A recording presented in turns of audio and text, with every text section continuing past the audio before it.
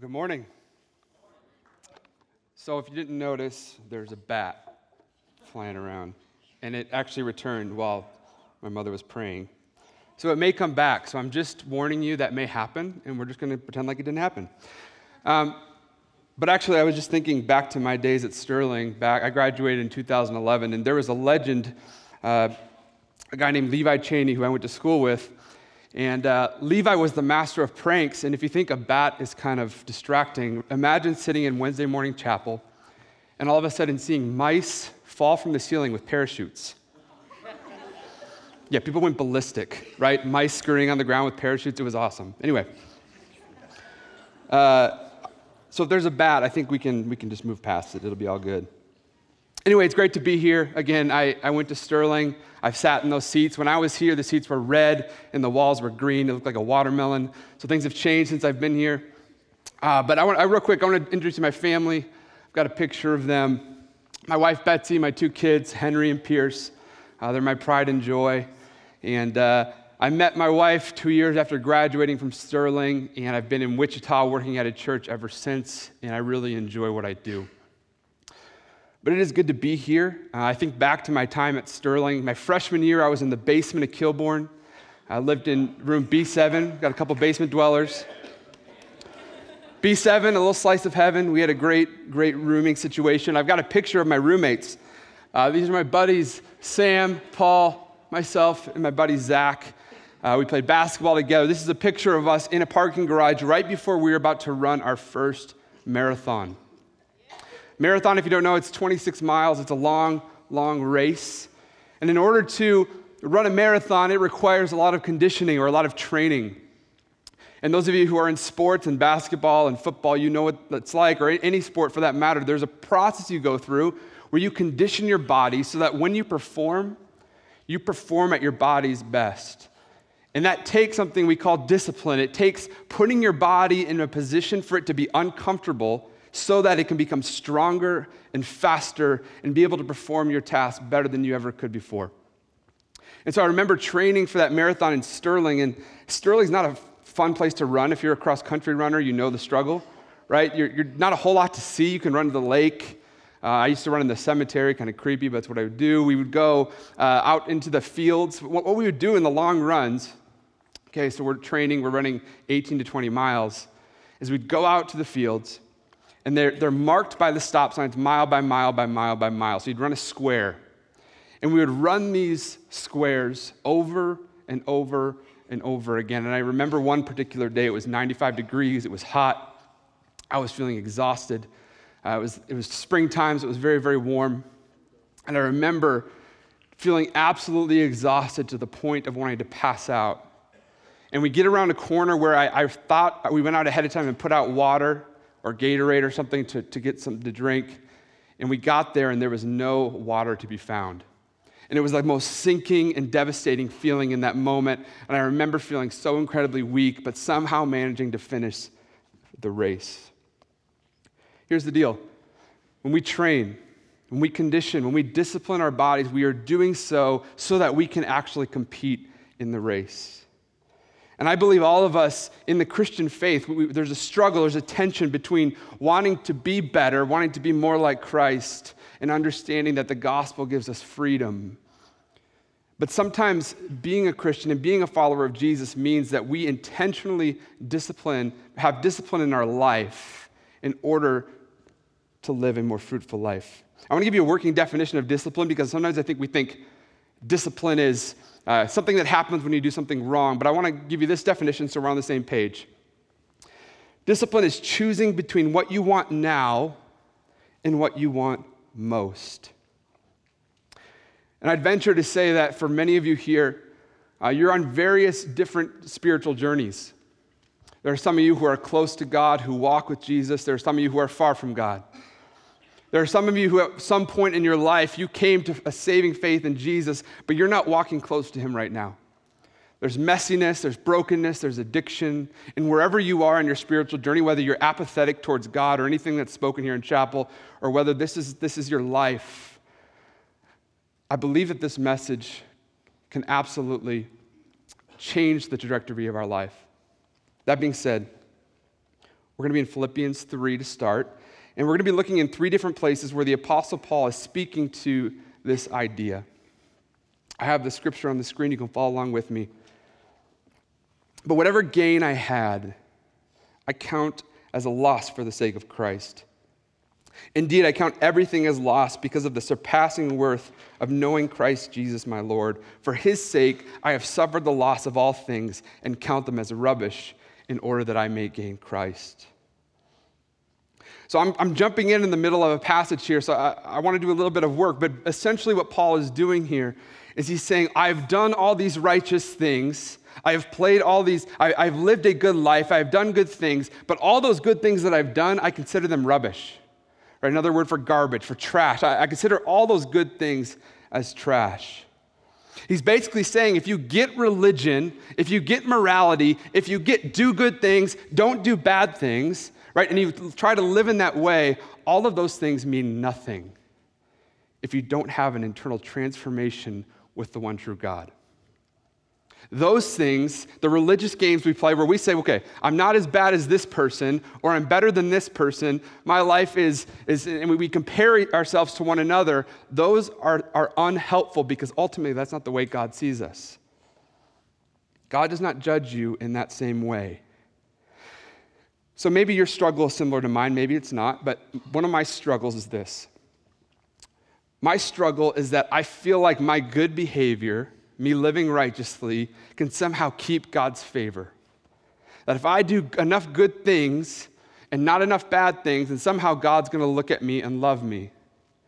And what happens is we fall into this trap of something called legalism, which is kind of like an illustration I would use. It's kind of like mowing the lawn when your lawn is full of weeds. I currently manage a couple rental properties in Wichita, and I don't take very good care of those lawns, but I do try to mow them once a week, and recently we've had a ton of rain. And because of that rain, the weeds have shot up in my lawn and the grass is really, really struggling. So I go over there, I mow the lawn because it looks terrible. And literally 2 days later, I drive by and the weeds have already shot up again. And so I mow it again, and it's really this process of, really a futile process because ultimately I'm treating the symptom, I'm not treating the root. I'm wanting to create a good image, I'm wanting to mow it over, but ultimately I'm not dealing with what's underneath.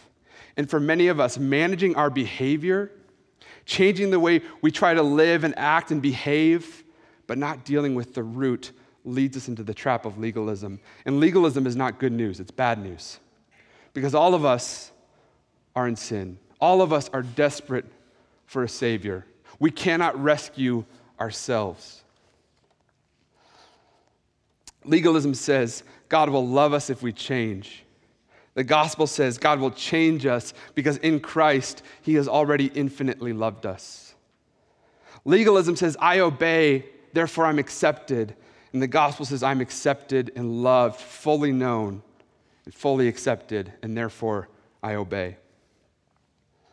Moralism teaches us that we must do good things in order to appease an angry God. Again, this just doesn't sound like good news.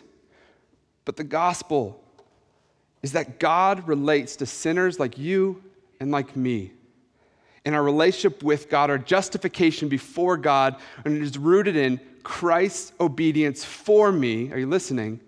Not my obedience for him. Our hope is not found in our own ability to be good.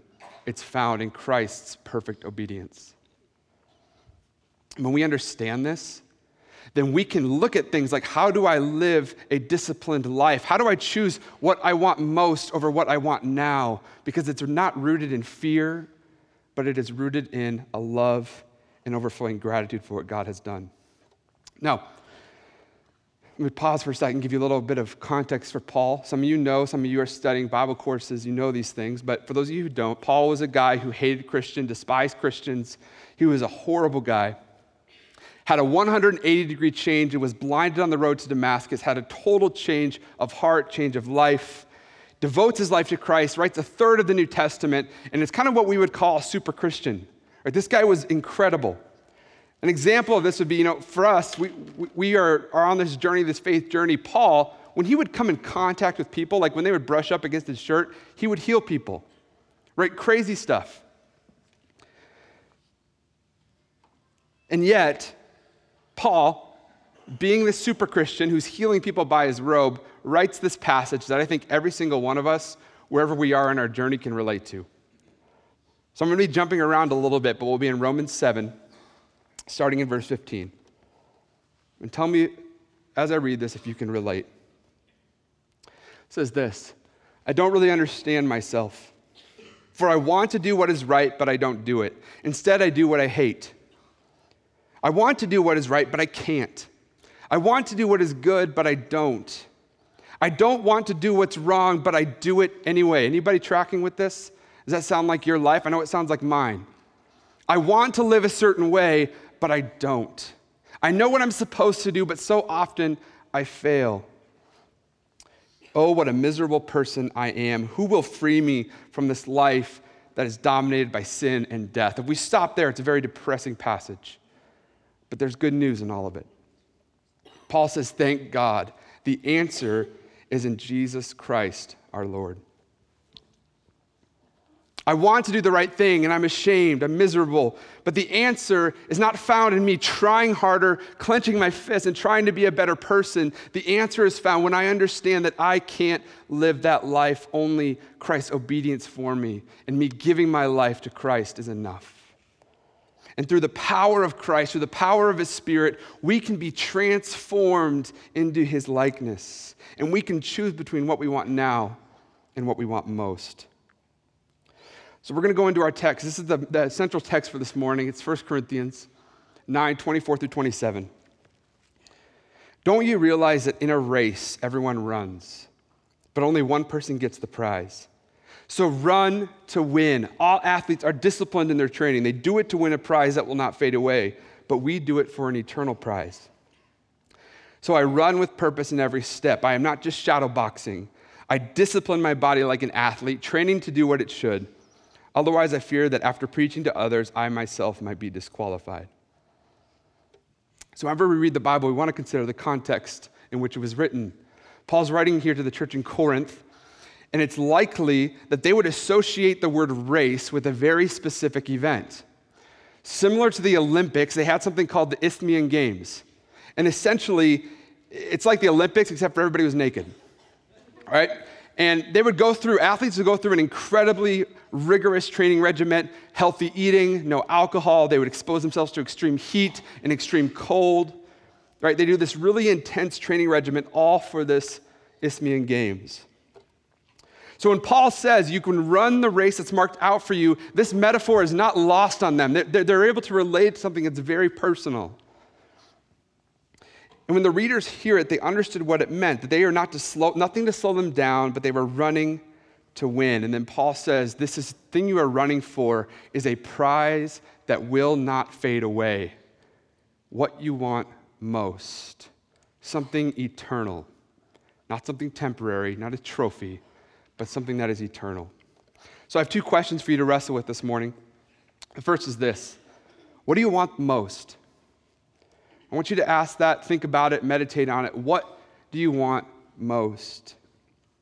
Perhaps for you, you know you haven't been taking Christ or your faith seriously. And what you want most is to have a relationship with your Creator. And you long for that. Maybe you've had a season where your soul has felt empty. And you're seeking meaning in your life, purpose in your life. You've been wrestling with depression or anxiety or feeling lost, and you know that you lack meaning. Perhaps you feel lonely. Even though you've got people all around you in your life, you long to be in a community that loves you or cares for you. Perhaps there's something in your life that you know is holding you hostage. There's an addiction or a struggle, and you know you need to quit this thing or else it's going to hold you back. Well, here's the deal. The good news is this: we are not about what Dallas Willard calls the gospel of sin management, right? That's not what I'm talking about. I'm not talking about trying to behave better or change our behavior, right? Because the gospel is not just about getting better. It's about realizing that you getting better is anchored in and rooted in Christ's obedience for you, but in that, there's a transformation that takes place, and we don't get better by being stagnant. So there's a tension here. Right? In us, God's work in us is calling us to be better, but that isn't what saves us. And we wrestle with this tension of faith and works. So I ask you the question again, what do you want most? What do you want most? If you don't know, if you're here and you're like, I don't really know what I want most, maybe that's something you can ask God to reveal to you. What is it that you want most? Number 2, what do you need to do now to achieve what you want most? Maybe for you it is you desire to be close with God. That's a longing for you. That's something you want, but you're not really sure where to begin. Perhaps that begins by opening God's Word. I know that can be really daunting and scary, but for many of you, there are ways you can join a Bible study on campus. Perhaps you could download a Bible reading plan on the Bible app. Whatever it is, find a way to get connected with God's Word. Or maybe if it's filling your podcast feed with podcasts that give you life, or filling your Spotify playlist with music that gives you life, changing the things that input into our life to draw us closer to God. For some of you, very quickly, when I said I want to quit something came to your mind. I'm going to be transparent with you this morning. I struggle with an addiction. And it's taken me a while to really admit this, but it is something that has really taken me hostage in many ways, and that is an addiction to my phone. I struggle with an addiction to my phone. Here's how I know. If I get to a stoplight, and I only have like one stoplight here in Sterling, but for those of you who come from a bigger city, you can relate.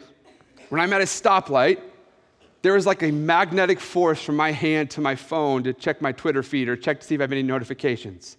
I can't even sit at a stoplight without being tempted to want to look at my phone. Right? When I'm with my family, when I get home from work, there is something about this device that keeps me from being present with my family, with my friends, and ultimately it robs me of joy. So we have some rules at my house, because I'm a self-proclaimed addict. Okay, here's some of the rules. One, my wife, she can call me out, and I can't get mad at her for it. Okay, so if she tells me to put my phone away, I have to do it, and I can't get mad about it.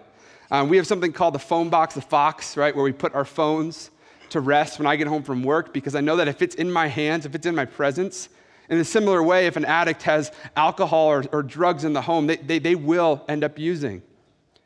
And so for me, I can't have my phone in sight or I will be tempted to use it. We have an app called The Forest, if you've ever heard of it. This is kind of cool. Every time you plant a tree in your forest, you can't look at your phone for 25 minutes or your tree dies, and it's kind of sad. And then if you grow 10 trees, the company will literally plant a physical tree in your honor. Kind of a cool deal, right? So we use this together. We have contests throughout the week who can grow the most trees. Helps us be present with one another. But here, I want to speak to this because I think it's really prevalent among your generation. For those of you who are born after 1995, you are what researchers are calling part of Generation Z. Now, I'm part of the millennial generation. And what's unique about your generation and compared to mine is that your generation is actually, in a lot of ways, a lot better. You're more connected. You're very quick to learn things. You're less likely to be in a car accident. You are less likely to binge drink or abuse drugs and alcohol, less likely to have teen pregnancies. You go on the list. You guys win in so many ways. But the reason researchers think that, and what's the hard part about your generation, is that there is a mental health crisis, and the levels of depression and anxiety are stifling. It's remarkable. And the part of the reason for this, researchers think, is because your generation spends more time alone in your room on your phones. And I'm not just saying that's true of your generation. My generation struggles with this too. But in particular, your generation is dealing with something they're calling deferred loneliness. And here's essentially what that is. You feel a moment where you feel lonely or sad, and instead of allowing yourself to feel an emotion, whether that's sadness, anger, loneliness, instead of allowing yourself to feel it, you'll repress it or push it aside by pulling out your device, getting a shot of dopamine, which numbs that emotion, doesn't allow you to feel it. And because of that, it's leading to these. This is what Professor Jean Twenge is writing about in terms of how your generation is dealing with emotion. And so because of this, so many people are struggling with this desire to have meaningful relationships, but so many of their relationships are found in a digital sphere and not in physical presence. And I speak to this because I know it in my own life, and I'm guessing that many of you struggle with this too. perhaps this is an area you may want to quit. There are a lot of areas I didn't list, and perhaps you're under one of those, so I'll leave that at that. But I'm going to continue in that passage, 1 Corinthians 9. What does he say? So I run with purpose in every step. I am not just shadow boxing. I discipline my body like an athlete, training it to do what it should. Otherwise, I fear that after preaching to others, I myself might be disqualified. Now, I'm an undisciplined person, which is why I need to run with purpose. If I don't have a goal, if I don't have the end in mind, I usually won't go through with it. And along the way, I have to say to myself, Jesus, I need you here in this moment. Right? When I'm short with my spouse, Jesus, I need you here. When I'm tempted to overeat because I'm stressed, Jesus, I need you here in this moment. When I'm tempted to scroll through my Twitter feed instead of being present with my kids, Jesus, I need you here. I need him of every moment of every day. I want you to imagine for a second, you're out of college, you have your first job, you buy a beautiful home, and in this home there's a beautiful yard, and every day you walk out of your house and you want to go to your car, you have to park in the street. In order to get to your car, you have to walk around your lawn because you want to keep the lawn looking nice, on the driveway to the street. And one morning you get up and you walk out and you think, oh, today I just don't feel like walking those extra yards. I just want to walk straight through my lawn and it'll be fine. And so you do. And you look back and your lawn, it looks okay, right? It hardly made a difference. You don't really notice it. The next morning you wake up and you're kind of feeling tired. You didn't have your morning coffee. And you're like, I'm just going to walk through the lawn again. And you start to do this day after day after day. And at first you're not really noticing anything. But after about 15 or 16 times, your brain begins to develop a new neural pathway, right? This is what you do. And day after day, eventually you look back and one morning you realize your lawn has a path through it that has been created by simply taking a shortcut. Why? Because we chose what we wanted now over what we wanted most. And this is where addiction begins. This is where we develop these habits in our life and these struggles in our life as we continually choose what we want now over what we want most. And what we have to continually remind ourselves is that Christ in me is stronger than the wrong desires in me. That Christ in me is stronger than the wrong desires in me. And if you do not do something about what you want now over what you want most, the reality is many of us are going to live with regrets. And I know in my personal life, I don't want to be a father whose kids had to work so hard to get my attention because I was always distracted on my phone. I don't want to live with that regret. I don't want to be the husband whose marriage falls apart because I let my lustful eyes lead me astray. I don't want to be a family who's buried in debt because we didn't take care of our finances at a young age. I don't want to eat junk food and not take care of my body and then someday not be able to move when my kids get older. I refuse to live with those regrets. I don't want to live that life. I know what's better. And so you choose between what we want now and what we want most. Here's the good news. The good news is this. Those neural pathways that can be created, I believe in a God who heals. I believe in a God who heals today. I believe it's what the Bible calls the renewing of the mind.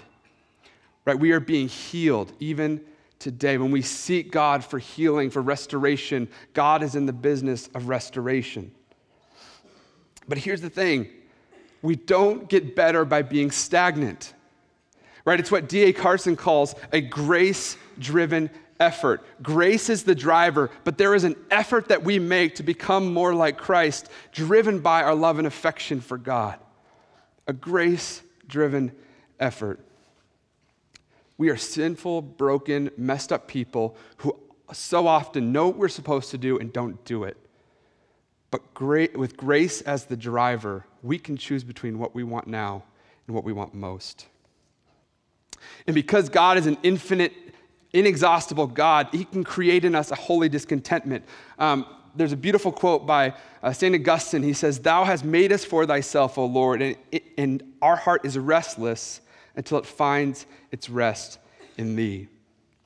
So there's two pieces to this idea of holy discontentment. One is that we are wholly discontent until we fully know God, but the truth is, God is inexhaustible. There's no end to him. So there is no end in our pursuit of knowing God. And the second is this, A holy discontentment is becoming like Jesus. We are wholly discontent in who we are today because we know that the prize we are running for is eternal.